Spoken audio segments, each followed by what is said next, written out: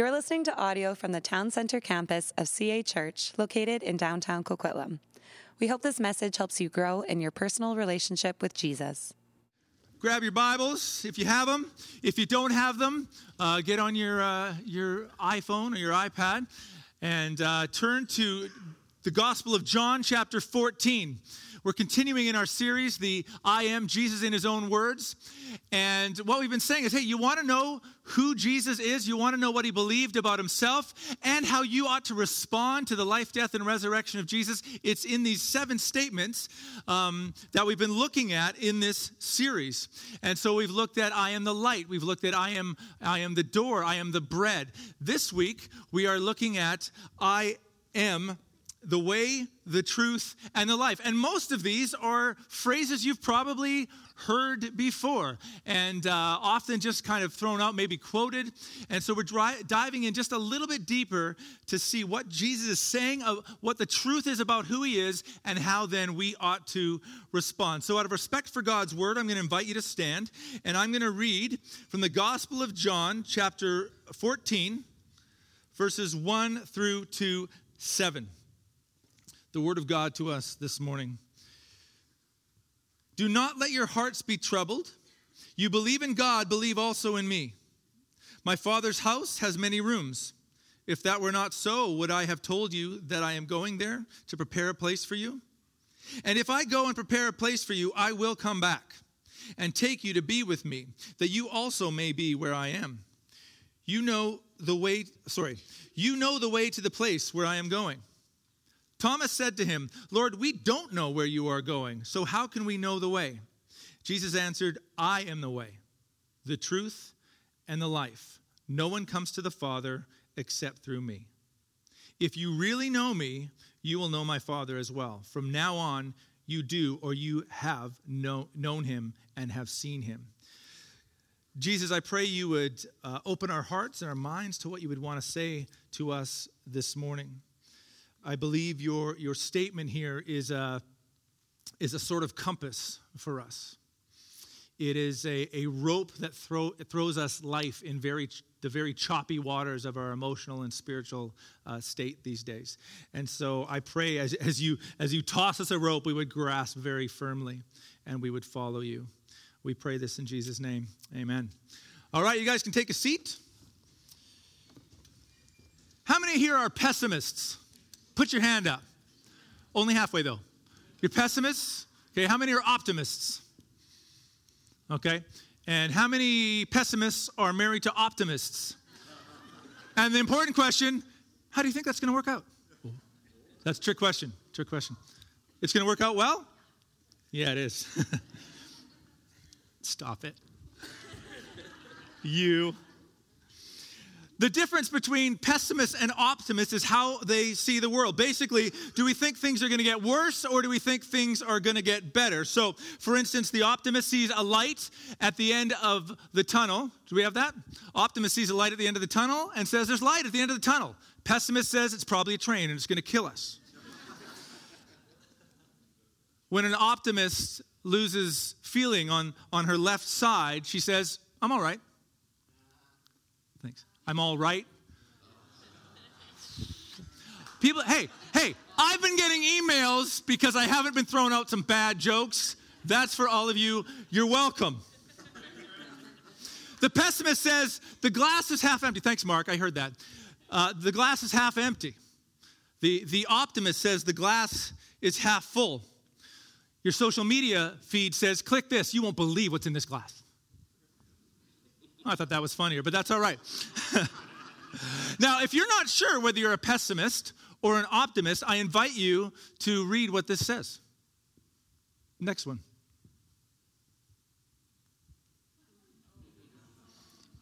Opportunity is nowhere. Opportunity is now here. Oh, no. It's not real, guys. It's not like social media. Find out which Avenger you are and how it affects your marriage. It's not what it is. Jesus' disciples had a lot of reason to be pessimistic. They had a lot of reason, as we enter into chapter 14, they had a lot of reason to be pessimistic. Jesus has been hinting throughout the gospel, and they seem to be honing in a bit more on it, getting a little bit more frightened, that Jesus is going to suffer and going to die. The Romans and the Jewish authorities are kind of honing in. In chapter 13, just prior to what we read, we've just found out that Judas, who's been a part of the party for the last 3 years, is taken off. He's betrayed Jesus. Jesus has made it clear that Peter is about to deny Jesus 3 times. Imagine the outlook of the group at the point as we step into chapter 14. It's a little glass is half empty, you would think. I mean, the week started so well. The week started with coming into Jerusalem. Everyone's worshiping Jesus. Hosanna. Blessed is he who comes in the name of the Lord. It's like, all right, this is going to be easy. Just straight to the throne in Jerusalem. It's going to be super simple. But everything is kind of turned. To which, as they're all saying, things can't get worse, the optimist would say, sure they can.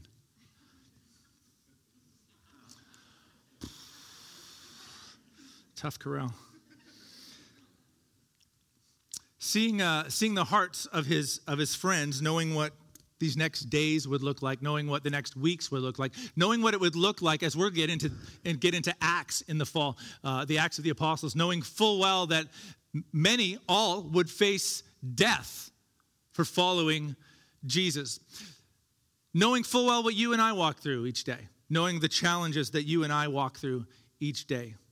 Jesus says these words, in a world that will offer many escapes, that will offer many paths to whatever's got us down, that will offer many truths, how do we walk in a way that brings life when things around us seem so chaotic? A way that will bring purpose and meaning, regardless of what comes these next days for his disciples and for you and I this week. Regardless of what comes at you, regardless of what is said about me, Jesus says, I will come back. What a statement. I will, where I'm going, but don't worry, I am going, but I will come back. So in verse 3, he says, I will come back and I will take you to be with me that you also may be where I am. And so Jesus offers kind of several angles here for which the disciples and you and I are to interpret their current situation, the events in their lives.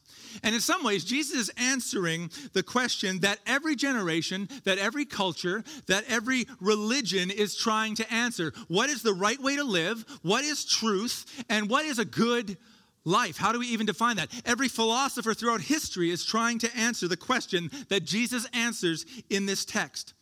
And I'll tell you, the further philosophy, the further ideology drifts away from Jesus, the harder it is to find a good answer.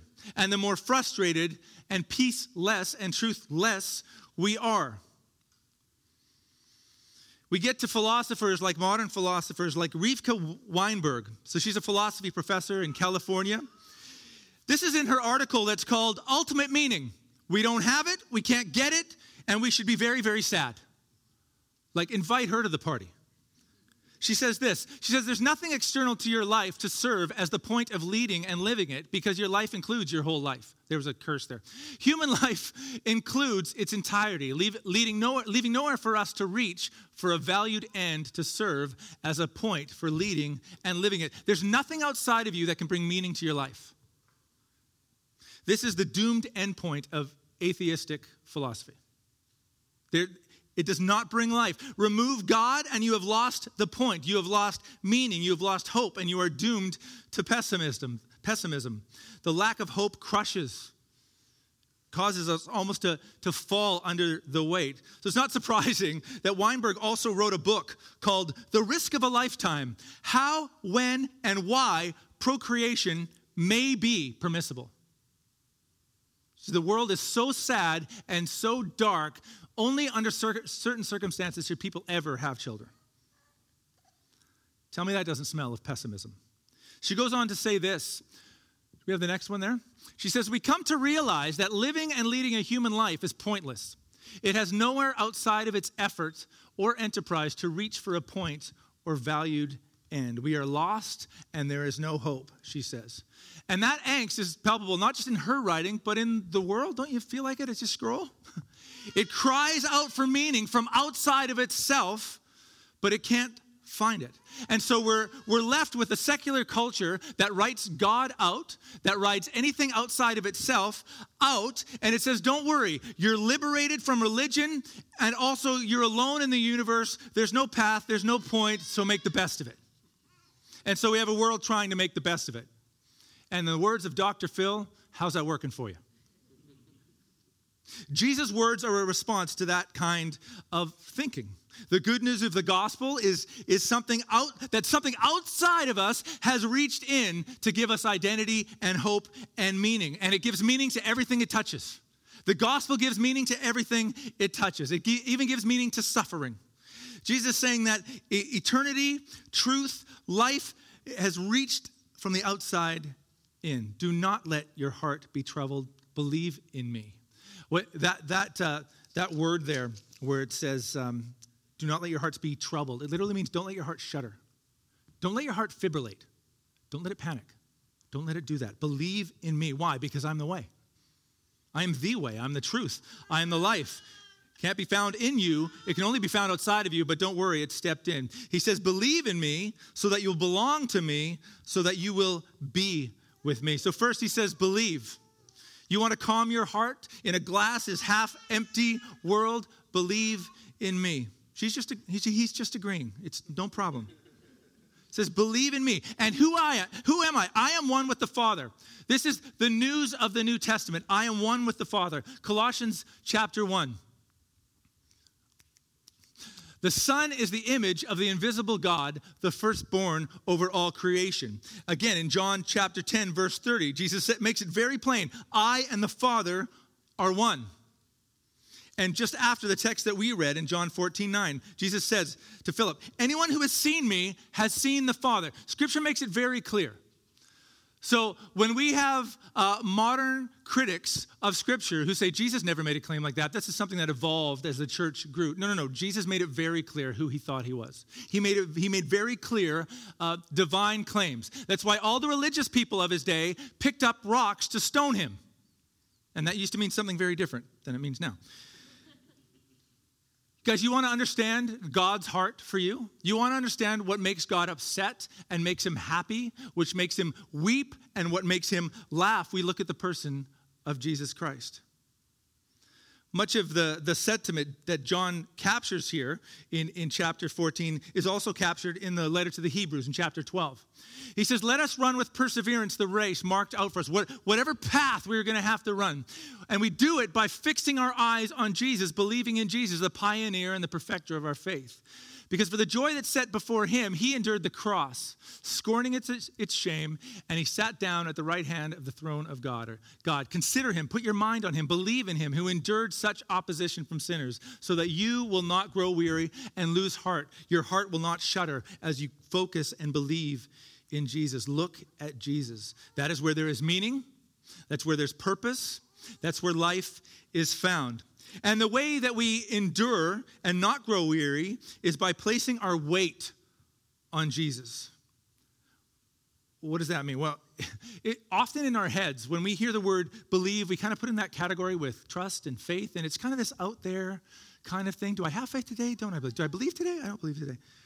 The biblical language is far more concrete than what you and I are used to. We're more about kind of how you're feeling in the moment. The Hebrew language, the Greek language, biblical language is not so much about how you feel, it's about how you act.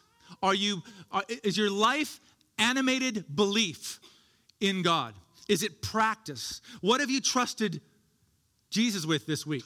I challenge you. You want to live out your belief? Find something this week that's coming up that you've just been so worried about, and practically give it to Jesus. Don't spend your time on it. Don't spend your time researching it. Give it to Jesus. Now, don't be stupid. There's things we got to plan out. But many of us walk with so much more that we simply need to place over to the providence of God. Actively trust, believe Jesus for something this week. Jesus says, do you want to stop your heart from shuddering, from fibrillating? Believe in me. Trust in me. Believe in me so that you will belong to me, so that you will be with me. Believing leads to belonging. the more we give ourselves over to something, the more we belong to it. We become like those things that we trust in and that we believe in. We become more like the community that we hang out with. We eat bad food consistently, the more our body will take on the characteristics of a bad diet. The more bad air we breathe consistently, we will develop breathing problems. We respond, our lives take on the characteristics of the things around us. We look more like we belong to those things. If I worked in a mine back in the day, I would become covered in soot and dirt, and I'd walk out and you go, that person's a miner. They belong to the miner community. They look like that community. The more we actively believe and trust Jesus in big and small ways, the more we belong to him, the more we look like him. Jesus offers comfort to us by inviting us into the eternal community that he's creating. In verses 2 and 4, it says, "My Father's house has many rooms. If it were not so, would I have told you that I am going there to prepare a place for you? And if I go and prepare a place for you, I will come back and take you to be with me, that you also may be where I am. You know the way to the place where I am going." Now, that's a weird thing to say at the end. You know the way to the place I'm going. Now, we need to be careful here because this has often been thought to be an explanation of our eternal heavenly destination. But I think Jesus is doing something a little different here. And he's teaching about who he is and what he's bringing about. First of all, nowhere in Scripture is heaven ever referred to as Father's house or God's house. And in the New Testament, Jesus is the only one who uses the phrase Father's house. The word for house in the Greek here actually refers more, not so much a destination or a structure, but a place of rest for the weary. A place of comfort, or as the Danes say, hygge, comfort and community. There's only one other place in John where Jesus refers to his Father's house, and it's when he's throwing people out of the temple courts. In verse 16 of chapter 2, "To those who sold doves, he said, 'Get these out of here. Stop turning my Father's house into a market.'" In Luke chapter 2, Jesus is in the temple at the age of 12 giving lessons to the religious teachers. And it says in Luke 2, chapter 49, his parents have been looking for him. And he says, "Why were you searching for me? Didn't you know that I had to be in my Father's house?"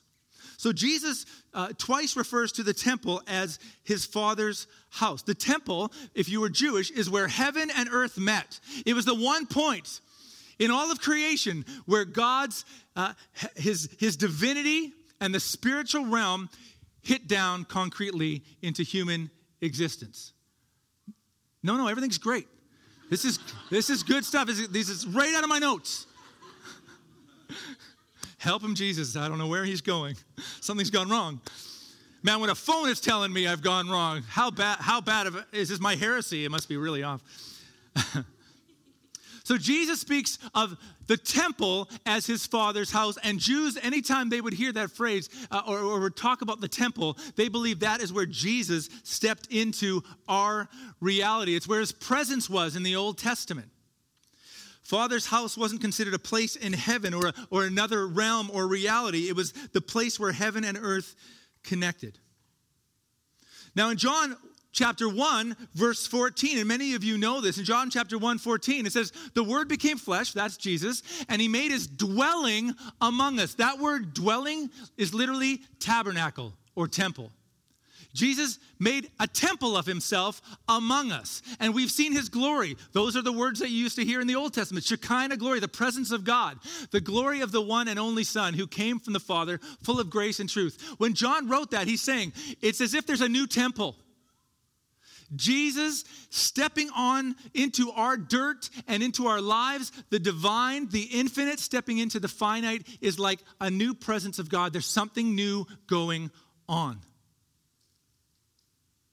So when it says dwelling among us, it means that God has put his foot on the earth. So what's Jesus saying? Well, Jesus is saying is the dwelling place of God is in him. That we find God in him. We find the proper community, the way he is purchasing people from all nations towards himself is found in Christ. Jesus is the very presence of God. It used to be the temple, now it is Christ. And there is room, that's the best part, there's room for everybody. There's many dwelling places. But it's not about a building or our eternal destination. It is about who we belong to. Now, there's eternal benefits, but that's not what Jesus is saying here. He says, you want to be with the Father. You want to be dwelling together with God the Father. There is one way that happens. There is one person that happens through. Believe in me so that you will belong to me, so that you will be with me.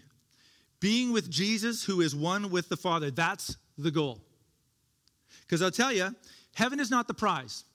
Heaven, salvation, eternal life is no prize if Jesus is not there and the Father is not there. I don't want that one.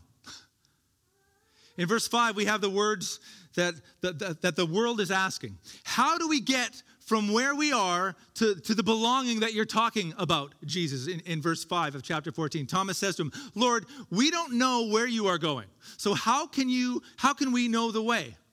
And when Thomas says, how can we know the way? He's saying, how do we get there? This dwelling place, this community, this hygge. How do we get there? He would not have spoken Danish, but how do we get there? How can we take the same path? And Jesus says, well, the path is through me.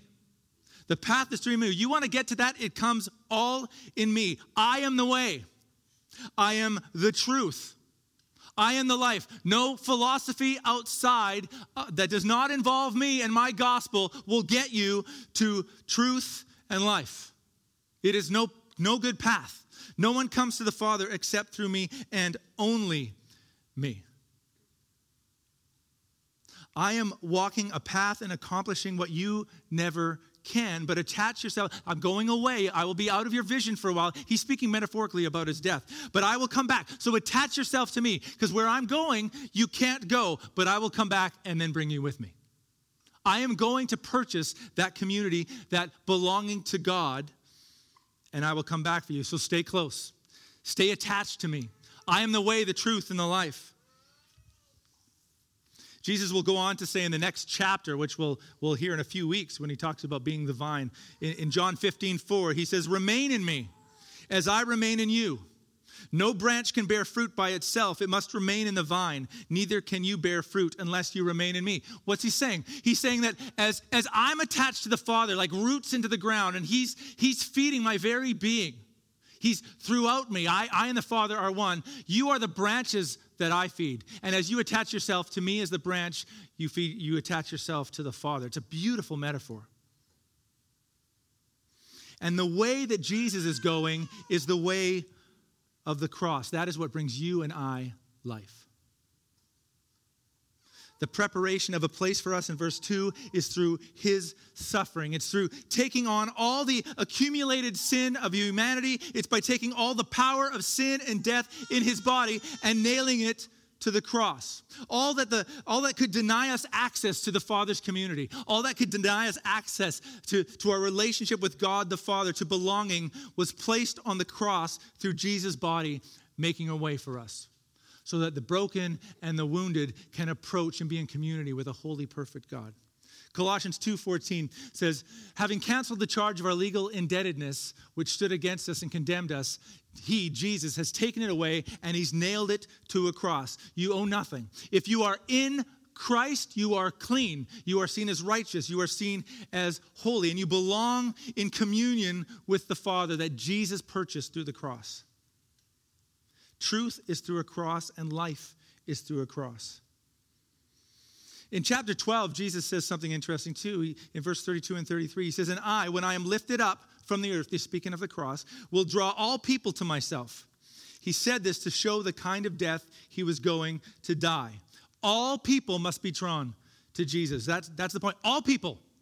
There's no excuse. I don't need Jesus. No, it's only through Jesus that we come to the Father, that we come to the contentment and the dwelling and community with God the Father. Believe in me so that you belong to me, so that you will be with me. And here's the thing, and Jesus makes it clear, and we've said it several times, it is only through me.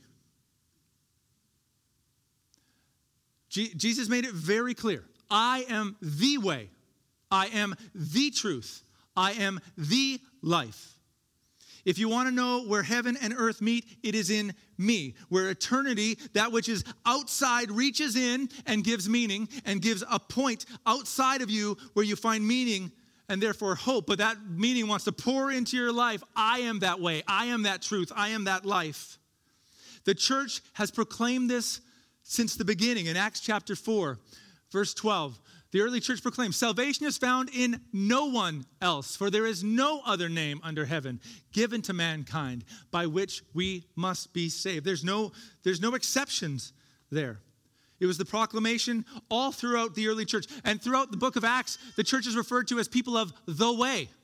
What way? This way. Only this way. Because Jesus is the way, the truth, and the life. There is no other name under heaven by which we can be saved. Now today, in a multicultural country like Canada, many different backgrounds, that's a difficult one for people to take on. And so the church has tried to be less convicted in our proclamation. Apologetic, even. Not giving an apology in the old-fashioned way, but being apologetic. We're really sorry that we believe in the truth.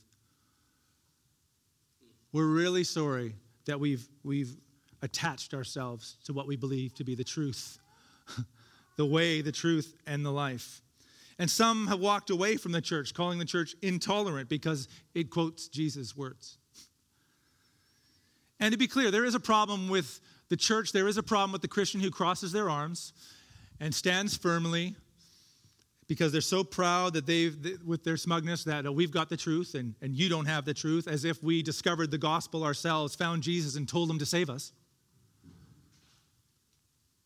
No. While we were still sinners, Christ died for us. We were saved by grace and by grace alone. But we do the world and we do our neighbors and we do our families a disservice when we make Jesus sound like an option for our life rather than life itself. We do our own lives a disservice, not to mention empty it of meaning, when we are unwilling to elevate him above all other gods and beliefs and paths and political affiliations and convictions. And maybe most importantly, for the one who purchased our pardon, for the one who delivered life to us, delivered a way to us that we could never purchase ourselves, we do Jesus a disservice when we place him on the shelf with other religions and political stands and ideologies as if he's an option like any other. That will not work. N.T. Wright, New Testament scholar, says this. It's a long one. He says, the trouble with that idea of thinking is that it doesn't work. If you dethrone Jesus, you enthrone something else or someone else instead. The belief that all religions are really the same sounds nice and democratic, though the study of religions quickly shows that it isn't true. What you are really saying, if you claim that they're all the same, is that none of them are more than distant echoes, distorted images of reality. I think there's more there, no? Yeah. You're saying that reality, God, the divine, is remote and unknowable, and that neither Jesus nor Buddha nor Moses nor Krishna gives us direct access to it. They all provide a way toward the foothills of the mountain, not the way to the summit. And although many of us like to think, many in our world like to think it's an elevated view of the world and ideologies as we've progressed and we've just kind of put Jesus on the same level. That's not a new argument. It's the same argument people have been using for 2,000 years.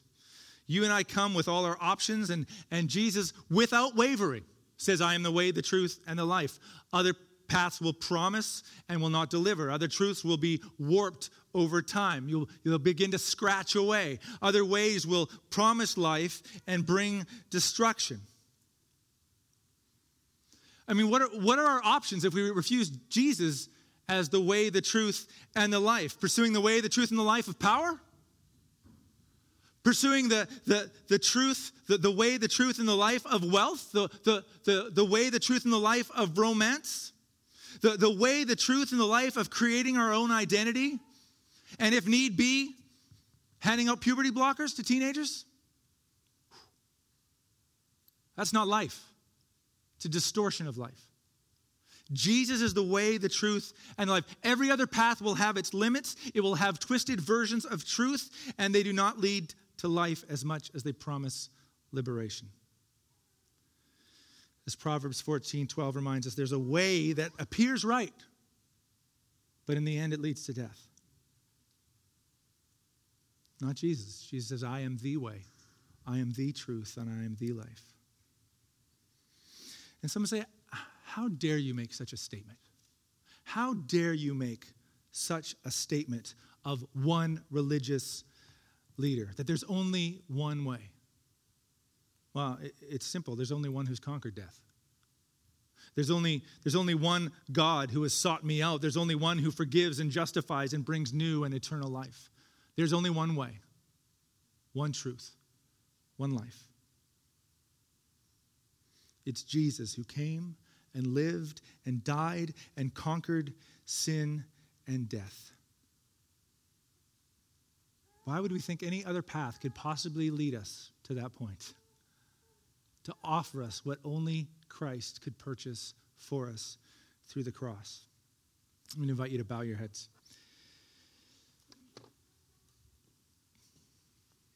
Jesus, we've been offered so many paths this week.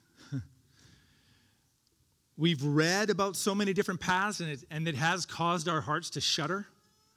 We're worried about where the path of our culture is leading. We've worried about slippery slopes. We've worried about political environments, rarely about our own country, but we love the soap opera to the south. And you would invite us to not allow our hearts to be troubled. But there have been so many versions of truth, conflicting as they are even with each other. There have been many promises of where we might find the good life and what that looks like. Jesus, you've made it clear that it is found in no one else. There is no way but your truth, but your life, but you and only you. Only you have the words of eternal life. And so forgive us for the paths that we've ran after this week. And I pray now through your Spirit, you'd speak to us about the paths that we'd planned on walking this next week. The truths that we were going to spend our time on and our thought life on this week that we thought would bring us some truth, would bring us life. When ultimately they're pulling us farther from the ultimate truth. Jesus, you've illuminated our lives when you called us to yourself. The beautiful gospel that gives us this wonderful story that you've invited us into. Let us not trade that for any smaller stories that do not lead to life. It is such a loud world. We're being called in so many directions. And so it's my prayer now for each person here that your Spirit would fill us. And as you would do to the early church, you would fill us with your Spirit to give us boldness and give us courage to walk in the way that you've called us to walk in the truth that you've called us to walk in the life that you've called us to. And we thank you and we celebrate and we praise you for going down a path that we could never walk down ourselves, to carry a burden that we could never carry ourselves, to purchase a life and a future and an eternity and a relationship with God the Father that we could never purchase ourselves. We thank you for taking on flesh and walking among us, so that by your wounds we might be healed. We thank you for your life, your death, and your resurrection. And we look forward, even now as we worship, we look forward to the day you will return. Just as you promised. May we live faithful lives until the day of your return. Maranatha, Jesus, quickly come. Amen. Thanks for listening to this message. If you've been listening to our sermons, but you're not a part of a church community, we would love to have you join us. You can go to cachurch.ca to find out more about getting involved in the life and mission of CA Church.